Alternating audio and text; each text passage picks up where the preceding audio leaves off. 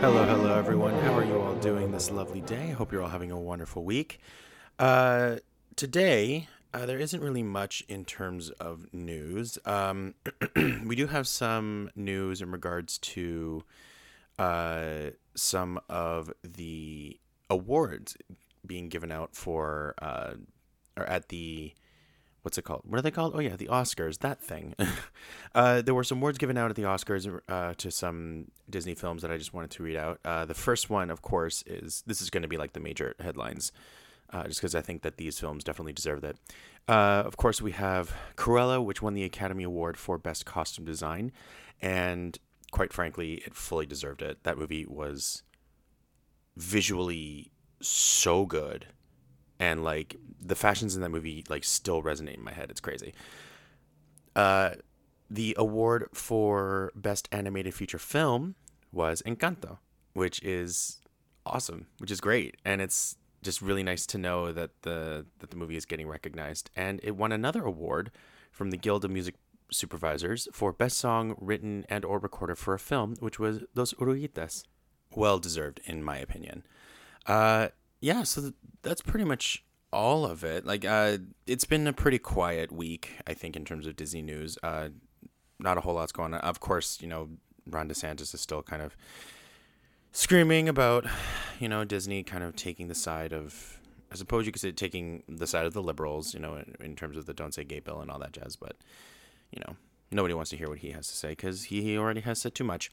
Anyway, I want to get started on this film because The Rescuers was a surprisingly fun movie, and I didn't realize how fun it was, or I guess I'd forgotten how fun it was until I watched it again.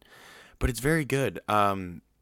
It's funny because I think this is probably the first movie that we've come across that has a cold open. Like we have a cold open in this movie. We see the start of like we see the abandoned riverboat in the Devil's Bayou, and we see Orphan Penny dropping the bottle message into the water and all of that. And then it goes into the opening credits, which are these beautiful like matte paintings of just like torrential storms and seas and everything, until finally the bottle ends up on the shores of New York, where a bunch of mice find it, and of course they take it to the Rescue Aid Society. Now, a point of note is during the credits, we see a particular name that I think some of us would be very, very, very familiar with, who was one of the art directors or animation directors. I can't remember what his credit was in the film, but it's either an art or a film director. Um, Sorry, directing animator. That's who it was. Of Don Bluth, his first Disney film. So this is where Don Bluth's career gets started with this film, and you see it immediately. I mean, like growing up a fan of Don Bluth's work, of course, as anyone really is, or a lot of people are. There are certain aspects of his animation that you recognize, like for example, the almost perfect fluidity of the animation and its motions and how realistic they are. They're almost it's there's like a word for it, but I can't remember what it is. But it's like picture perfect. There's instances when we come so after the credits finish rolling, we cut to the UN, the actual United Nations in New York City, and we see a bunch of people walking around. But the thing is, if you notice, like the people that are walking around too perfectly, if that makes sense. Like it's almost unrealistically realistic. It's really hard to describe the animation, but it's noticeably different than anything we've seen. And this is because, of course, Don Bluth had his say in this film. And as we know from Don Bluth's later work, one of the kind of, I guess, one of the very clear things about his animation is how beautifully fluid a lot of it works out, or a lot of it is my God, my words, how beautiful a lot of it looks in terms of the motion with the characters. But I digress. We cut to scenes of little mice kind of little mice delegates coming out of like the pockets and suitcases of all these other various actual UN delegates.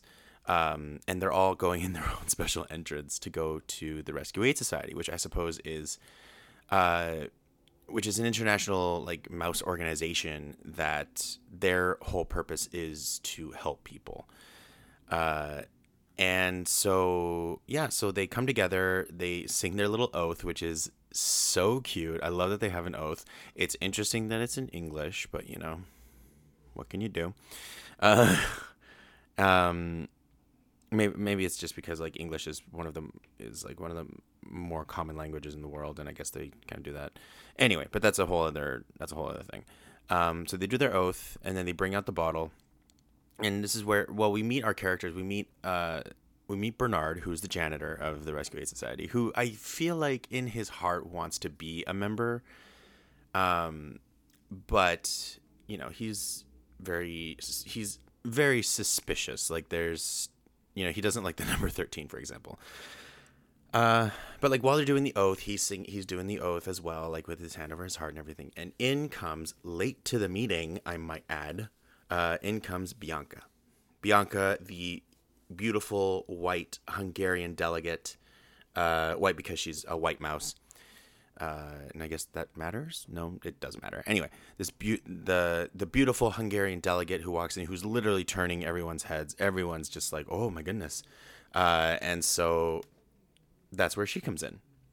And then they bring in the bottle after the oath, or after the anthem, I guess, which is done by these cute little mouse scouts, which I can only assume is like a reference to the Mouseketeers in some way, whether it's on purpose or not. And so they bring in the bottle that Penny did, and then bring Bernard in to uncork the bottle and pull out the note. He's adorable in his stammering. He's holding the ladder above his head, and he like swings it around. He's like, "Oh, sorry, excuse me." It's very cute. There's a little bit of like physical comedy, and then he puts it in the thing, and then he climbs the ladder. Of course, he's like, "Oh, there's 13 rungs on this ladder," which is really just a comb. And the head guy is just like, so it's just very funny. And then so Bernard uncorks it, pulls out the note, and kind of falls into the bottle, and he's kind of like hanging out in there. And they unroll it and they read it, and of course it is a plea to Morningside Orphanage, which is where Penny was originally living, because of course she's an orphan. So it's a plea to the orphanage to come and find her and to help her, because she's effectively been kidnapped and is now in Louisiana trying to help these people find a diamond, which is basically what they're trying to do. I'll get to that later. And so the head mouse reads the thing, and then Bianca reads it as well, and she volunteers herself to for the mission. And then the head guy. This is a very interesting thing, because the head guy's like, "Oh, like this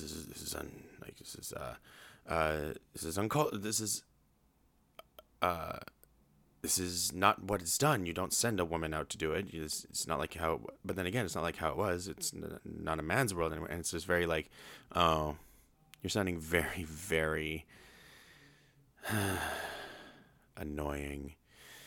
Like they're finding it really difficult to just accept the fact that Bianca wants to just go and do the thing, And so, yeah. And so Bianca goes, but the guy advises that somebody else go with her, just to make sure that everything's okay. Which, if it weren't for the very obvious misogyny, I would be more on board, because you shouldn't go alone. Like, you should have somebody with you to aid you and to make sure just to keep you safe in general.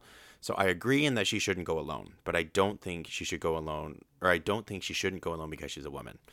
But anyway, that's a whole other thing. And so she had kind of like watched Bernard and kind of like, I suppose, became smitten by him, by his earnestness, and chose him to go with her, even though literally every other male delegate was like, "Oh, me, choose me," So she and Bernard end up on the first the first flight to the Devil's Bayou, which is in Louisiana, and they are in New York. And so they get the plane, and it's of course not a regular plane because they're mice. No, they head on to Albatross Air, which is a literal albatross named Orville, who basically does, I guess, just flights to and from the Devil's Bayou, I guess. And so he does, so he goes and he takes off, and the flight, I feel like, because you see, at least it goes from night to day to night. And so I feel like it's at least a full 24 hours to fly from New York to the Devil's Bayou. And for a bird to, like, I know birds can fly for long distances, but that's like flying for a full day. Man, that's wild to me. Anyway, but yeah, no, they end up. So there is a beautiful little flying montage. You can see there Bianca and Bernard are kind of getting a little more cozy. It's nighttime again, and so Bianca snuggles up to Bernard. Oh, hold on, I completely skipped. I skipped a whole segment. Okay, so before all of this, before they fly away, because they don't actually know that she's in the Devil's Bayou, it doesn't actually say. They go to the orphanage first. Wow, my brain just went whoop. It just took off like an albatross. So after they read the letter, I'm so sorry, I'm doubling back. So they read the letter, and then they go to the orphanage to go and find some information. And so you can kind of see a little bit of cuteness happening. It's kind of meet cutie, I guess, sort of between Bernard and Bianca. And they're on their way to the orphanage. They first try to go to the zoo. That doesn't go well because I guess Bernard scares a lion or something from waking him up. And then they end up, no, again, oh my God. All these segments are, no, that's right. Is that right? No, hold on. Yeah, no, that's right. So they go to the zoo, and then from the zoo, then they eventually find their way to the orphanage. So they go to the orphanage, and they sneak into the bedroom. And then they find a box of Penny's items, and they deduce that why are Penny's things still here if she's not supposed to be here? Because I think the initial assumption was that she had been adopted, and so all of her stuff was taken, but all of her stuff is still there. And so they go into the box, and they're fishing through the box for some clues. And then they find a cat named Rufus, who is just like, "Don't worry, I'm way too old to be chasing mice. It's fine." And so they ask him questions. They ask him where Penny has been and when was the last time he saw her. And the last time he saw her was like, I guess like earlier that week, and she was sad because parents came and they adopted someone else and they didn't adopt her, and so she's feeling down about it. And it's really sad because I bet that there are really orphans who like think that way. It's just really sad. Like, poor kids, the poor children. Uh, and so from there, Rufus tells them about how it's like, oh, well, maybe, well, there was this weird, creepy lady who like owns a pawn shop that like may have had something to do with it. So like, okay, cool, pawn shop. So they go to the pawn shop, and they discover this. And while they're there, they find Penny, like one of Penny's notebooks, and they're like, okay, so she was here. And then in storms Medusa because the phone is ringing, and so she's like this. Really, she's like, she's almost like Cruella light, honestly. And I can understand because apparently during production, when the animators were kind of figuring this movie out, initially they had debated on making a Cruella sequel, sort of like with just the character of Cruella. But then one of the animators that's working on the film was like, no, I'm not going to touch that character because the guy who actually made that character did a genius job, and I'm not touching her. So it was one of those, and so they kind of created, or they did this other character, Medusa, who is gives off a little bit of Cruella vibes in that she's just like an evil woman, but is still very much her own character, and I dig it. And so she answers the phone, and it's her like business partner, I guess, Mr. Snoops, and she's like, any luck finding the diamond, the devil's eye, and all this other stuff? And he's like, no, because the girl won't cooperate and everything. She's like, you know what, fine, I'm coming down myself. So she grabs a suitcase, she packs all of her stuff, and then I think this is where they figure out that they're in the Devil's Bayou. packs up her stuff, and then heads out. And then this is where they see an opportunity to sneak into the suitcase. But of course, only Bernard gets in the suitcase. Bianca doesn't. She's kind of like hanging off a bra strap that's just like hanging outside of the suitcase. Medusa jumps into her car, which looks a lot like the Coupe de Ville. Again, very, very much Cruella vibes. It's like driving down the street like a crazy person, like a freaking madman. And then takes a hard turn. The suitcase flies out of the car and bursts open. And so, of course, Bernard and Bianca are forced to do something different. And so they find their own way. So this is where they get to the airport. So they get to the airport. They get to Oroville, who takes them on their flight. So now we are on. So now we're back. Now we're back to the flight to Devil's Bayou. After the little flight montage that happened, that showed Bernard and Bianca getting nice and cozy together, we cut to the riverboat, and we see Penny trying to escape again. And then this is where, because of course Medusa had arrived sooner, and so when they find out that Penny has escaped, and so they send these two crocodiles, these giant, or no, they're like alligators, Brutus and Nero, because of course they're named Brutus and Nero, to help to go find Penny again, because she has escaped and fled into the swamp again. And so Mr. Snoops lights up fireworks in the sky to illuminate the bayou, because it's nighttime and everything. And so while that's happening, Orville is like saying, he's like, we're about to land, when a freaking firework comes up and explodes in his face, and then like there's fireworks everywhere. He gets nipped in the tail feathers, and he begins his descent, and he's like plummeting down. Bianca and Bernard fall out of the thing, and they use an umbrella for like a slow descent, because that's how that works. I've never known that to ever actually happen, but cartoons. And then they land in the swamp, and they come across these other very, very sweet characters. One is named Ellie Mae, who is, they're both muskrats. Ellie Mae and Luke, who are like this southern couple who are just adorable. Luke is hilarious because he's carrying one of those like big, those big jugs that people normally drink like moonshine out of, and it's got like very, very strong homemade liquor in it, and he's just like drinking it, and it's very funny. And so they find them, and of course they know Orville, because I guess again he's come back and forth, and then they find Bernard and Bianca, and they bring them back and they help aid them, because Bernard and Bianca tell them that they're trying to go and save Penny. And of course, the two muskrats know of Penny because they live like right next to the riverboat. And so they know what's going on. And of course they want to help. So, afterwards, they get into a boat, which is driven by this dragonfly named Evinrude, because there they see that the alligators have captured Penny and Penny's teddy. And so they're on their way back, and then they follow them back to the riverboat. And so they arrive at the riverboat, and then that's where they kind of get more of the story. They get the story that Penny is being used to find this diamond because, Medusa and Mr. Snoops effectively want riches, which, is kind of just the goal of a lot of general bad people, I suppose. Greed. So they find Medusa and Mr. Snoops, and then, like I said, they discover what the actual plan is.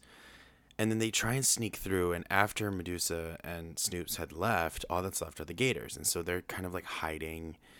But unfortunately, the gators smell Bianca, because Bianca is wearing this very strong perfume.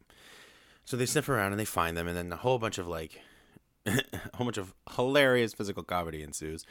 They run around, they get chomped at, they fall into an organ that the gators are like hammering to like puff them out of the pipes and stuff, which is very funny. But what gets even more funny is that Medusa, hearing all this commotion, comes out, see that there's mice running around, and proceeds to start blasting with a freaking shotgun everywhere. Snoops is like trying to smash them with brooms and everything, but eventually, of course, Bianca and Bernard escape.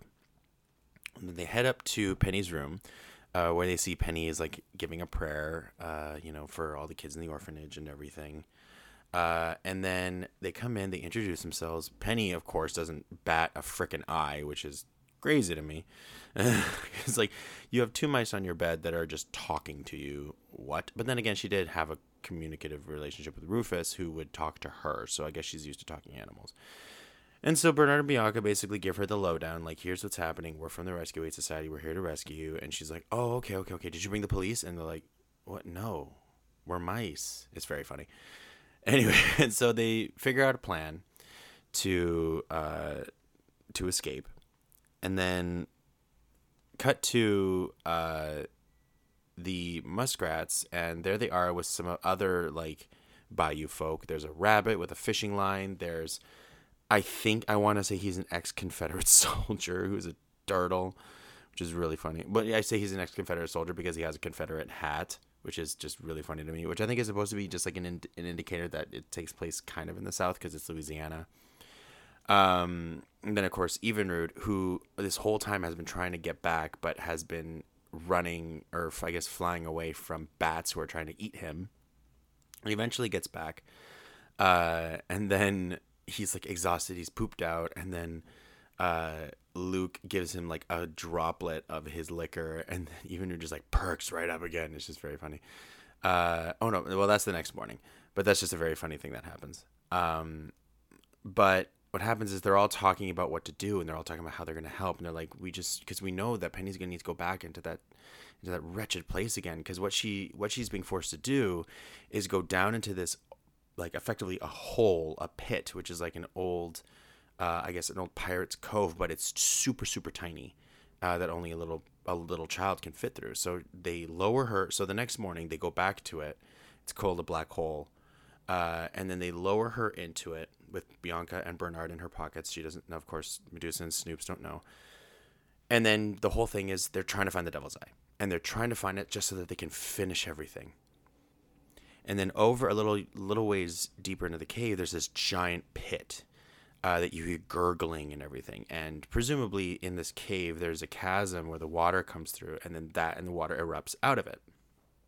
And so as they get closer, Penny shines her light, and there's a big sort of like, or there's a big like glare back, and they're like, "What's that?" And so Bernard and Bianca head over there to investigate, and there they find a skull, and in the skull they find the Devil's Eye. So they've found it. Now the job is to get it out, but the problem is that the tide is coming back in, and so all this water is starting to erupt through this hole, and so now we've got stakes. So now we've got shit happening. And so they're like prying open the skull open with a sword and everything. They're trying to get it through one of the eye holes. It doesn't fit. It's too big. Eventually they get it out.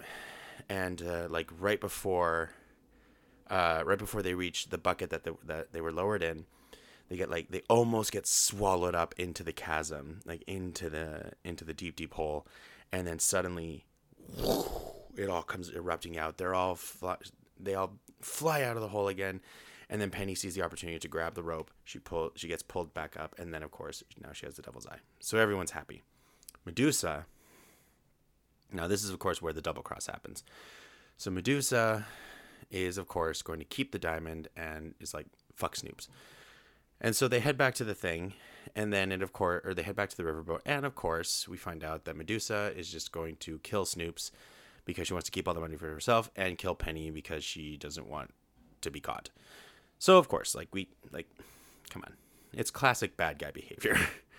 And so what ends up happening is all the other woodland creatures, that's when they come back. That's when Evinrude gets the drop of liquor in his mouth, and he sounds the horn, and everybody charges through, and it's very funny.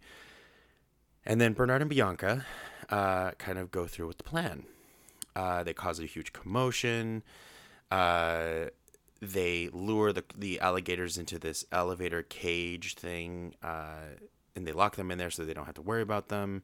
They set off fireworks to create even more commotion, and then Penny and the rest of the animals escape on the little. It's almost like a really, really old falling apart Sea-Doo. And they so the diamond is hidden inside Teddy, and so Penny takes Teddy, and so eventually uh, they get stranded, or Medusa and Snoops get stranded on the riverboat because the riverboat is sinking now. And Penny and Bianca and uh, Bernard basically head back up to New York City, and Penny is now free. Penny escapes, and Bianca and Bernard are celebrated for a job well done and all that other good stuff. Penny is actually, not only is she recognized for having discovered or having found the Devil's Eye and returned it to them. I think they say it's in the Smithsonian now. But she is then adopted, so it's a happy ending at the end. There's a big and there's of course news covering it. They interview her, and she's like, yeah, like I couldn't have done it without my friends Bernard and Bianca from the Rescue Aid Society. And they're little talking mice, and of course the newscaster's like, mice, right? It's just very funny. Of course nobody believes her, because who's gonna believe a little girl when she says that she's talking to talking mice? So all in all, it was a job well done all around. Everyone is excited. Everyone is happy that Penny is now safe and sound. And yeah, and then they get word of another distress call, and of course Bianca's like, "Ooh, Bernard, we should go." And Bernard's like, "All right, I guess," and like very reluctantly. And off to the next adventure. So, all in all, this movie was actually very fun. It had its beautiful dramatic moments. It had comedy. It had like actual stakes. Like it was exciting, and the characters were fun. The songs were okay. Like they weren't great. They were very kind of simple. A lot of them were performed by this performer named Shelby Flint, who's an American singer-songwriter who had two top 100 hits, Angel on My Shoulder in 1961 and Cast Your Fate to the Wind in 1966. So she's a singer like that, like from the mid 20th century. But yeah, so you have things like The Journey, which is the song that was done during the opening credits. There's Tomorrow Is Another Day, which I think was sung like while Penny was being all sad and staring at the stars kind of thing. But yeah, so there's a few songs in here. And like I said, they're not super memorable, but this particular era of Disney doesn't have a lot of the iconic songs that we would really know, right? So like yeah, like the Rescuers doesn't really have like the only, like I said earlier, the only one from Winnie the Pooh that we really know is the theme song, or is like his main song. And then of course Fox and the Hound, which will be later, doesn't really has like a song that people know of in it, and it's really sad. Oh, that's a sad moment. We'll get to it. Oh boy. Anyway, the cast of this film, though, the cast of this movie is great. You have Bob Newhart as Bernard, whom if you don't know who Bob Newhart is, you would know him to see him. He is very, very easily recognizable, especially in the face. He played Bernard. Ava Gabor is Miss Bianca, who is, of course, who was Duchess in the Aristocats. And it's really, I thought it was really cool that they made her, that they made Bianca the Hungarian representative, because Ava Gabor is in fact Hungarian. So I just thought that was I thought that was very good, because then her accent makes sense and everything. Geraldine Page is Madame Medusa. The name rings a bell to me. I can't quite place why, but it's one of those names where you just know. Let's see who else. That's kind of it, really, in terms of like really easily recognizable voices. But yeah, but all in all, everyone did a really, really good job. It was a great film. $7.5 million budget, box office of $169 million. I think it made its money back. And it's not even that long. It's not even an hour 15. So so the fact that they were able to condense so much story into this film, I think just proves that you don't need something super, super long in order to tell a good story. All you need to do is just get to the beats that need to be got to, and then you'll be fine. And that's what this movie did. This movie did a really, really good job of that. What else can I say about this film? I highly recommend it. I give it like a 7 or 8 out of 10. It's really fun. In terms of production, like, it's based off a book called The Rescuers by Marjorie Sharp, which is a children's novel. And of course, as many things, Walt wanted to have this movie, or put this book into a movie, in 1962, after Sharp followed up, the Rescuers book with a sequel called Miss Bianca. And this story like went through a bunch of different iterations until finally ended up with what we have now. For example, quite a few iterations still revolved around a lot of animal characters, and then eventually they just settled on these human characters as being, I guess, not foils. Foils isn't the right word, I guess, but counterparts to, or not counterparts either. No, just humans to be included into the story. While still having what is the English language? It is a travesty. While still having some animal characters to work with. And so that's The Rescuers. I really, really highly recommend this movie. I think you would really like it. I think everybody should watch it. It's great. It's exciting. And I think, you know what? I thought about it. And yes, we're going to do the sequel. I know the sequel is technically part of the Renaissance, and we're not touching the Renaissance for a bit yet.